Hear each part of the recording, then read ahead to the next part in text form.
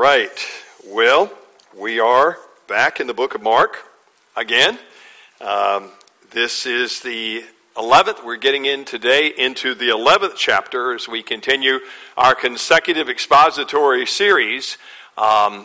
Expository means pulling out the nuggets, digging into the text, finding out what there is there to understand in terms of theology and understand in terms of application. So we're trying to pull the scriptures, let the scriptures speak as we seek to expound it. And now we're entering, finally, the third part of Mark's book. We've gone through the first part, which was more about Jesus' identity and his miracles being established and proving his identity.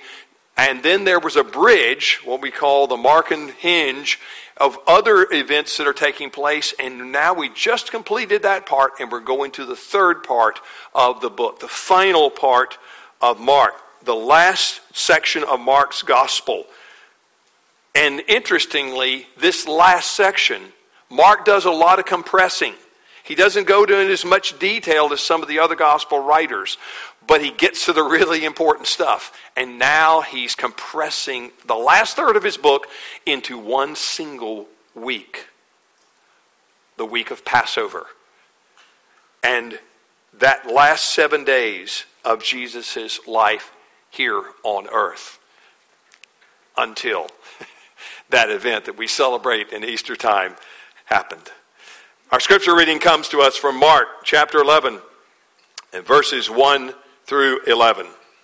You can follow along on the screen or your Bibles or your device, whatever way. And there's also scripture Bibles in your pews as well.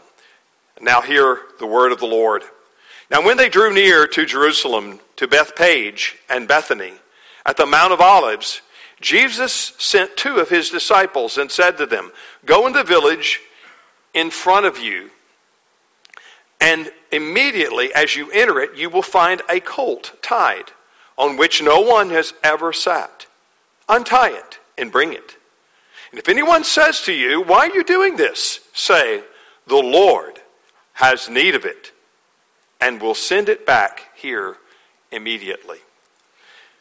And they went away and found a colt tied at a door outside in the street, and they untied it. And some of those standing there said to them, 'What are you doing, untying the colt?' And they told them what Jesus had said, and they let them go. And they brought the colt to Jesus and threw their cloaks on it and sat on it, and he sat on it. And many spread their cloaks on the road, and others spread leafy branches that they had cut from the fields. And those who went before and those who followed were shouting, 'Hosanna! Blessed is he who comes in the name of the Lord. Blessed is the coming kingdom of our father David. Hosanna in the highest.' And he entered Jerusalem and went into the temple. And when he looked around at everything, it was already late. And he went out to Bethany with the 12. The grass withers, the flower fades. God's word always will remain and stand forever. Let's once again ask his blessing upon it. Heavenly Father, once again, we cannot see light without your light. We are deaf and blind, Lord, to what you would have us understand unless you, Lord, send the Spirit fresh to do the purpose for which you sent him and left him here for us until Jesus returns and comes again to complete all things. But Father, without the Holy Spirit, we will not profit from the word today. So once again, we ask that you would come, forgiving the sins of the one who would seek to open your word and proclaim it. For they are many. We would see Jesus in him only, the King that has come and is coming. And we pray in his name. Amen. One of the Christian groups that I have somewhat of a fondness for. I'm not crazy about every Christian group that's out there, and you would expect that in anything. I don't like all the secular music I listen to, and I certainly don't like all the Christian music that I listen to. Everybody has preferences. We know that. But I happen to like some of their this group's music, the Newsboys, and they have a particular song. That's exactly what you see there on the screen. The title of this morning's message, "The King is Coming." Let me just share with you the first 4 lines, or kind of the introduction. It starts out, make a way for the King. The King is coming. And that really does set the stage for what transpires in our scripture reading today that we commonly refer to as the triumphal entry of Jesus. Now, they are right when the Newsboys say the King is coming. And they have probably, if you look at the text of the whole song, they have in mind the second coming of Jesus. And indeed, the King is coming again, a second time and a final time, to make all things and renew all things, to judge heaven and earth and to make all things new. But we mustn't miss the importance and misunderstand the important things that Mark wants us to see about the King that was coming into David's royal city on that first Palm Sunday almost 2,000 years ago. The King on that very day, if you had been there in space and time history, you would have seen the true King of Israel coming into the holy city. Now the week begins with Jesus' arrival in Jerusalem. Actually, it doesn't. He's been there for quite a while. He's already been doing all kinds of things, healings, and he has done the most miraculous thing so far of all of his miracles. He's raised Lazarus from the dead. But he's been basically kind of sequestered mostly up on the mountain of Olives in Bethany, where his friends are, Lazarus, Martha, and Mary. And he's kind of staying out except for certain excursions into the city. But the fame of Jesus is continuing to grow. The city is abuzz. Why? Specifically because this is the week of Passover. Remember, Jesus was in Jericho last week, and now he's gone up to Jerusalem. And Mark condenses that. It was actually, he had gone up and was hanging around and doing these things that were in continuing to spread his fame. But on this particular day, he decides to come down from the Mount of Olives, from Bethany, and come into the city on what we call Palm Sunday.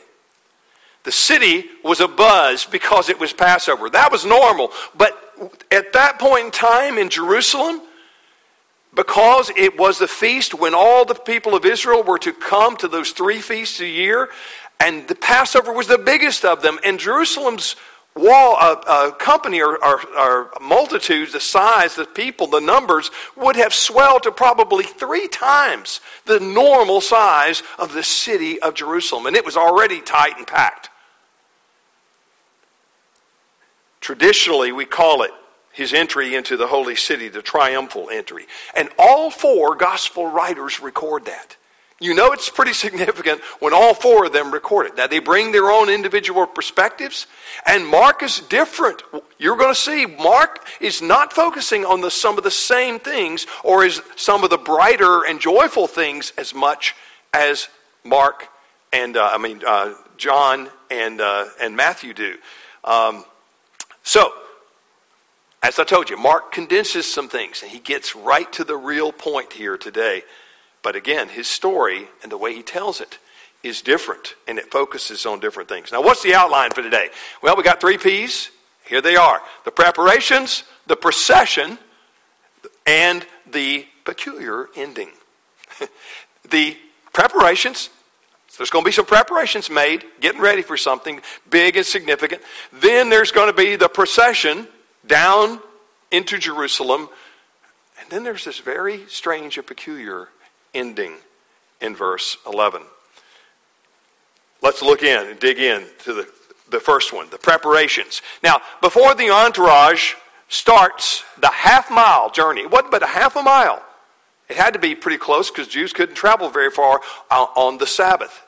And so this is Sunday, and so they were starting the half-mile journey to Jerusalem. Jesus sends 2 of his disciples to go make an interesting preparation. And you heard me read that in response. That Jesus basically says, go find this colt, this donkey. Find this donkey. And I want you to basically secure it and bring it to me. Now, everywhere Jesus has gone, remember, everywhere he's gone, he's been what? On foot. Everywhere Jesus has gone, all over Galilee, all over Israel, he's walking, he's hoofing it.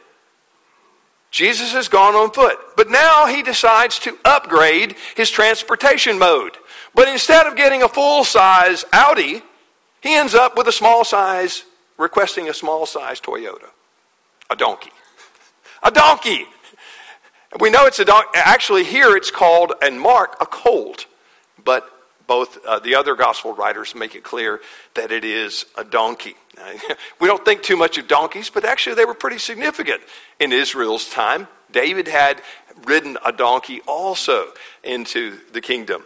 So here is the request that Jesus makes or tells the disciples to make in his behalf. This request has many hyperlinks. You know what a hyperlink is? You're on a web page and you see that it's in blue and you click it. Well, it jumps you and takes you someplace else. That's what this is. Mark's gospel and John's and all the gospel writers, they're giving you a lot of hyperlinks to Israel's biblical history. And telling you about things that may not mean much to me and you reading them now in the 21st century. But it would make them immediately think back, oh yeah, I know how that story got started. I know how that tradition happened.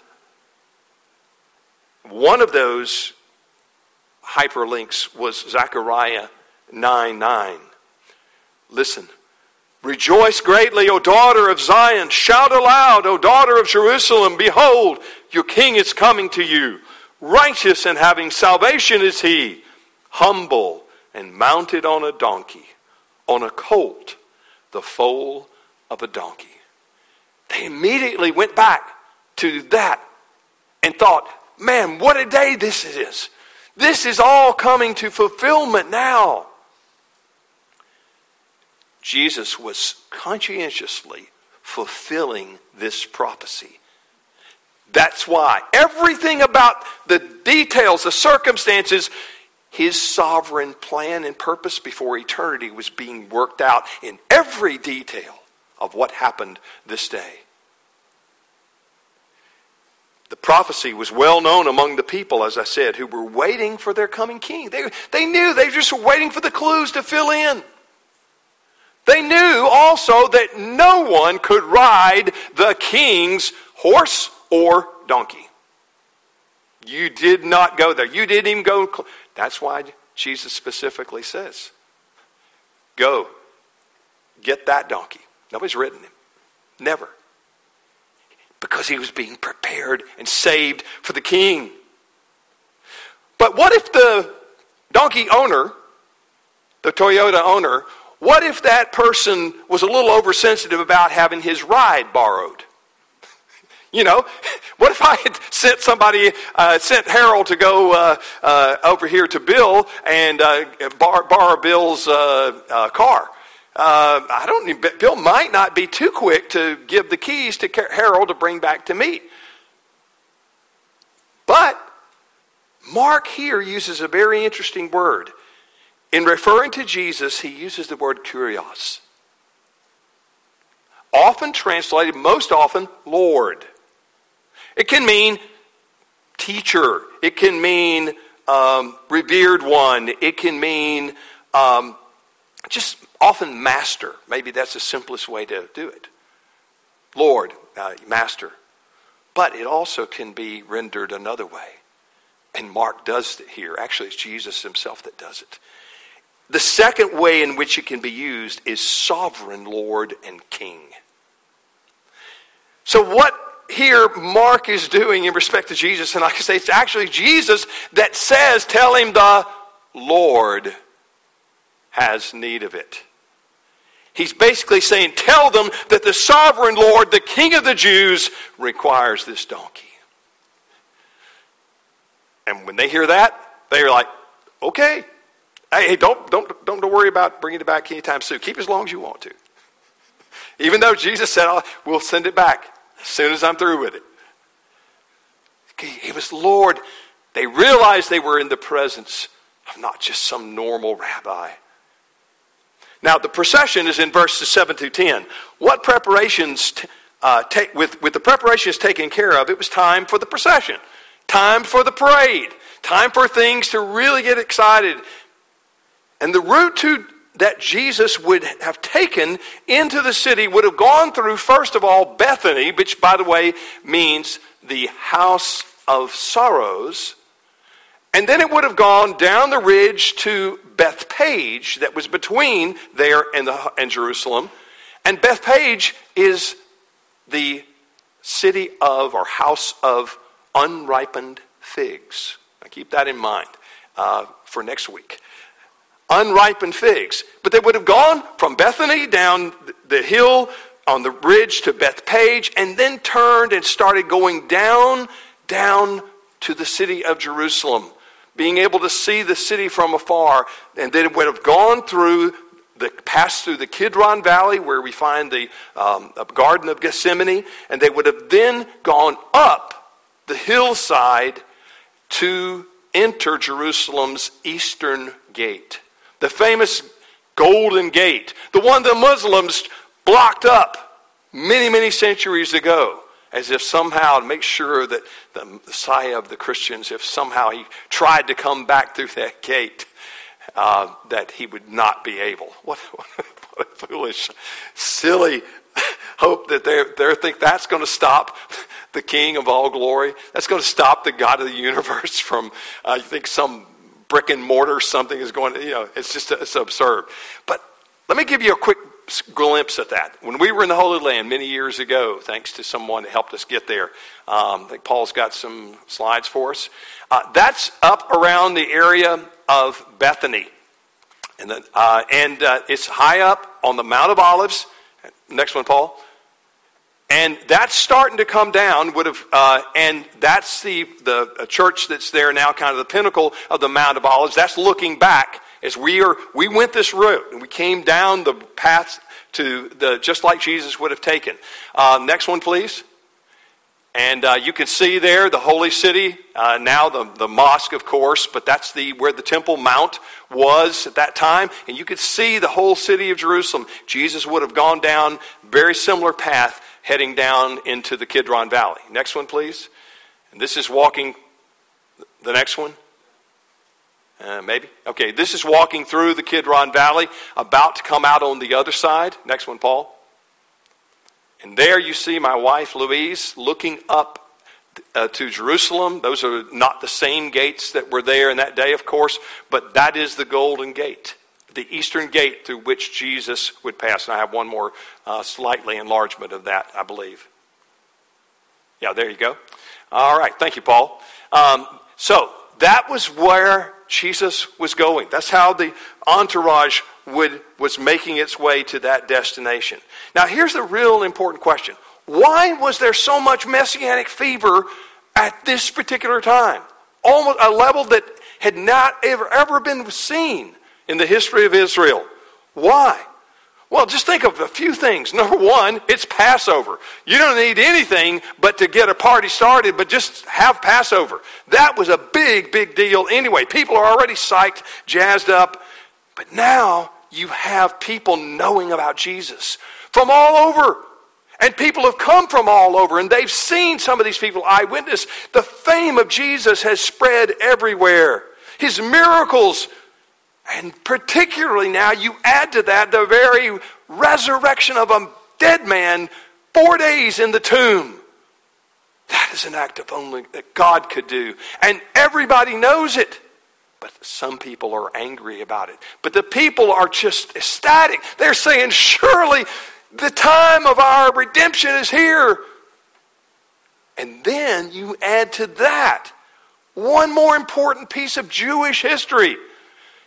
Can't go into the details, but the Jews had been subjugated many times in their history. And even when they got to return from Babylon, they eventually were controlled by the Greeks. Antiochus Epiphanes destroyed their temple, butchered pigs in the temple, holy temple of God. And they were constantly under the rule of foreign oppressors. But they tried many times to throw that yoke off. And successfully they did in the time of the Maccabees. Judas Maccabee was a rebel, a zealot, if you will. And ultimately he got a victory over the Syrians. And in the process of doing that, when he came to the city, he came to the Mount of Olives. He knew his Bible too. He knew that prophecy of Zechariah 9:9. And he went there and he got a colt and he sat on that colt and rode it down in the city according to tradition. And the people just went bonkers. They went ecstatic. They were finally going to get the yoke of the Syrians off of them. Now you put all that in their mind that they know of, it's buzzing in their head, and what they see happening now with Jesus, this is the second coming of the Maccabean. This is Jesus acting like Judas Maccabee. And they are saying, back then, it was so great. Look at what Judas did in freeing us from the Syrians and their oppression. Now, Jesus is going to come and do the same thing, but in greater extent. He's going to kick the Romans out. He's going to finish all of our oppressors. Salvation has finally come. Now, you see why they were going so crazy, excited about what Jesus there that day? Salvation from the Assyrians then, and from the Romans now. That was their hope. The crowds knew the appropriate scripture to chant also. Notice again verses 9 and 10. Just look there again, verses 9 and 10. And those who went before and those who followed were shouting, Hosanna, blessed is he who comes in the name of the Lord. Blessed is the coming kingdom of our father David. Hosanna in the highest. Now this was likely an antiphonal. You know what antiphonal is? One starts, the other responds. That's what we do in responsive readings. One leader leads and then everybody else responds. That's antiphonal. And this was likely an antiphonal chant between those in front of Jesus and those in the rear. And one group was saying one thing about the salvation that they saw materializing right before their eyes, or at least they thought, in the way they thought. This is how it would have maybe, one scholar suggested, this is how it may have been done. The first group would have said, Hosanna! And then the second group in the back would have said, Blessed is he who comes in the name of the Lord. Blessed is the coming King of our father David. And then the first group would start again, Hosanna in the highest. I remember many years ago on a mission trip doing a round. It was called Christ Our Passover. I would still love to find some way to musically do it. We've got to get a lot of people to really make this thing rock. But basically, Christ Our Passover, that's the first stanza. Somebody starts off with that. And then in the middle, there are these two stanzas that the next group picks up. And it goes like this. Blessed is he who comes in the name of the Lord. And repeats that again. And then the other group joins in. Hosanna in the highest. And then it goes on, repeats that. And this is going on antiphonally back and forth. It is an unbelievably powerful thing to experience. It's something like that is what this was. Now you see, Mark sees, though, with Gentile eyes. He knows that everybody doesn't have this background, this experience. How in the world would a Roman, remember, he wrote this for the people of Rome, for Romans, for Gentiles. How would they look at this scene and what would they make of it?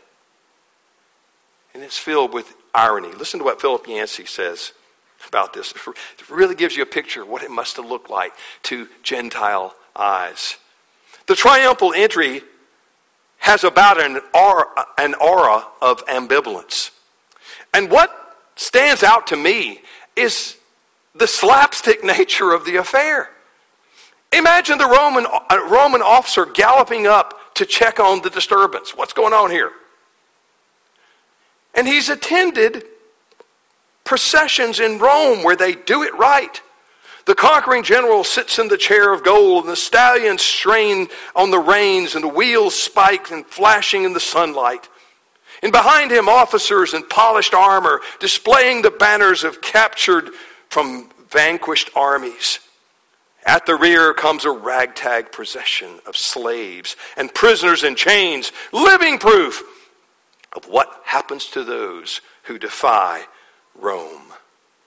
In Jesus' triumphal entry, the adoring crowd is made up of a ragtag procession. The lame, the blind, the children, the peasants from Galilee and Bethany. And when the officer looks for the object of their attention, he spies a forlorn figure weeping. Mark doesn't tell us this. The other gospel writers do. Jesus was weeping as he headed up into the gate of Jerusalem because he knew what was going to happen because they had rejected their Messiah. Riding on no stallion or chariot, but on the back of a baby donkey, on a borrowed coat draped across its back, serving as a saddle. What manner of king is this? This is your king? People today still respond that way. This is your king? A king that brings peace through weakness? We understand peace through strength. There's a time for that. But this king was coming for a different purpose. They had one thing right, though. He is the king. He is the true king. But he's not here to purge Israel from foreign domination, but from their sin. As someone recently has said wisely, we don't have a skin problem in the world. We have a sin problem. And it cuts through every hue. Our sin is the problem. There's a popular slogan in our day that says, no justice, no peace. My friends, there is only one who can deliver both justice and peace. And you know how he did it? Not the way we are told you have to bring about peace. No, he himself took the justice of God in his wrath that we deserved and made peace for us through the cross. That's the gospel. That is the gospel of the Lord Jesus Christ. That's what he was coming to do. The only way that there will ever be justice and peace, they will kiss in Jesus. They will come together only in him. And any other attempt to find a way without him is folly, and it is doomed to failure. However well-intentioned it may or may not be. My friends, finally, there's this peculiar ending in verse 11. After all the excitement, the caravan continues all the way into the courts of the temple where Jesus receives a hero's welcome, right? No? No! Not at all. Listen to verse 11 again. And he entered Jerusalem and went into the temple, and when he had looked around at everything, as it was already late, he went out to Bethany with the 12. When they got to the temple, only the 12 disciples of Jesus were there with him. He was in the temple by himself, all alone, with them.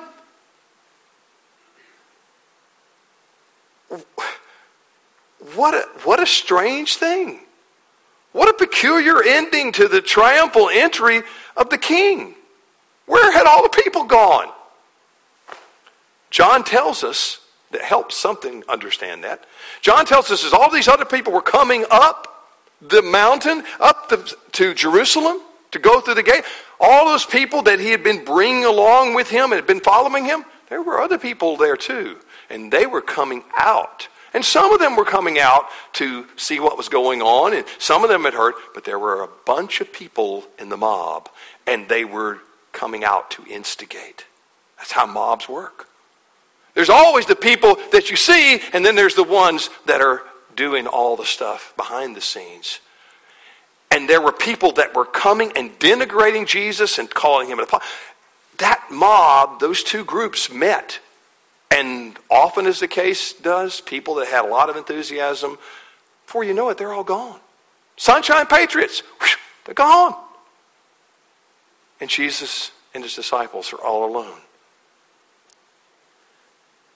Now, Mark's account focuses less on the joyful reception and more on the building conflict with the temple and its religious system. Mark is setting the stage, folks, for a showdown. A showdown at the OK Corral. A serious life and death situation. Jesus' procession is not to Jerusalem per se, but to the temple specifically. He's coming to the temple. We're going to find out more about that next week. Jesus enters triumphantly, but he's not received triumphantly, as we will see. He's not received by the religious leaders and the religious system of his day. Quite the contrary. So in the moment of all this messianic hope fulfilled, everybody's thinking, this is the day we've been waiting for. Nothing happens. It all goes. But Mark is telling us that Jesus is here for a very different reason. He's in the temple. He's come to the temple intentionally. But he's not here looking for accolades. He's not making this entry for getting more and more followers and praise. He's here to make assessments. To make an assessment of the temple and everything in it and what it's doing and what it's not doing. Jesus isn't gawking in awe of the temple. He's measuring it. Do you remember in the Old Testament, Daniel 5, 25 through 28, remember when Babylon, the mighty Babylon, thought, we're invincible. Nobody can touch us. God had that writing hand on the wall, and this is what it said. And this is the writing that is inscribed, Mani, Mani, Tekel Upharsin. This is the interpretation of the matter. Many, God has numbered the days of your kingdom and brought it to an end. Tekel, you have been weighed in the balance and found wanting. You ain't measuring up, Babylon. Paris, your kingdom will be divided and given to the Medes and the Persians. They were weighed in the balance, and that's what Jesus was doing. He was weighing the whole temple reality in its present form as to whether it was the house of God or not any longer. Something big is happening. Jesus enters the temple alone, and having sized it up, he leaves Bethany with his disciples. But a storm is brewing.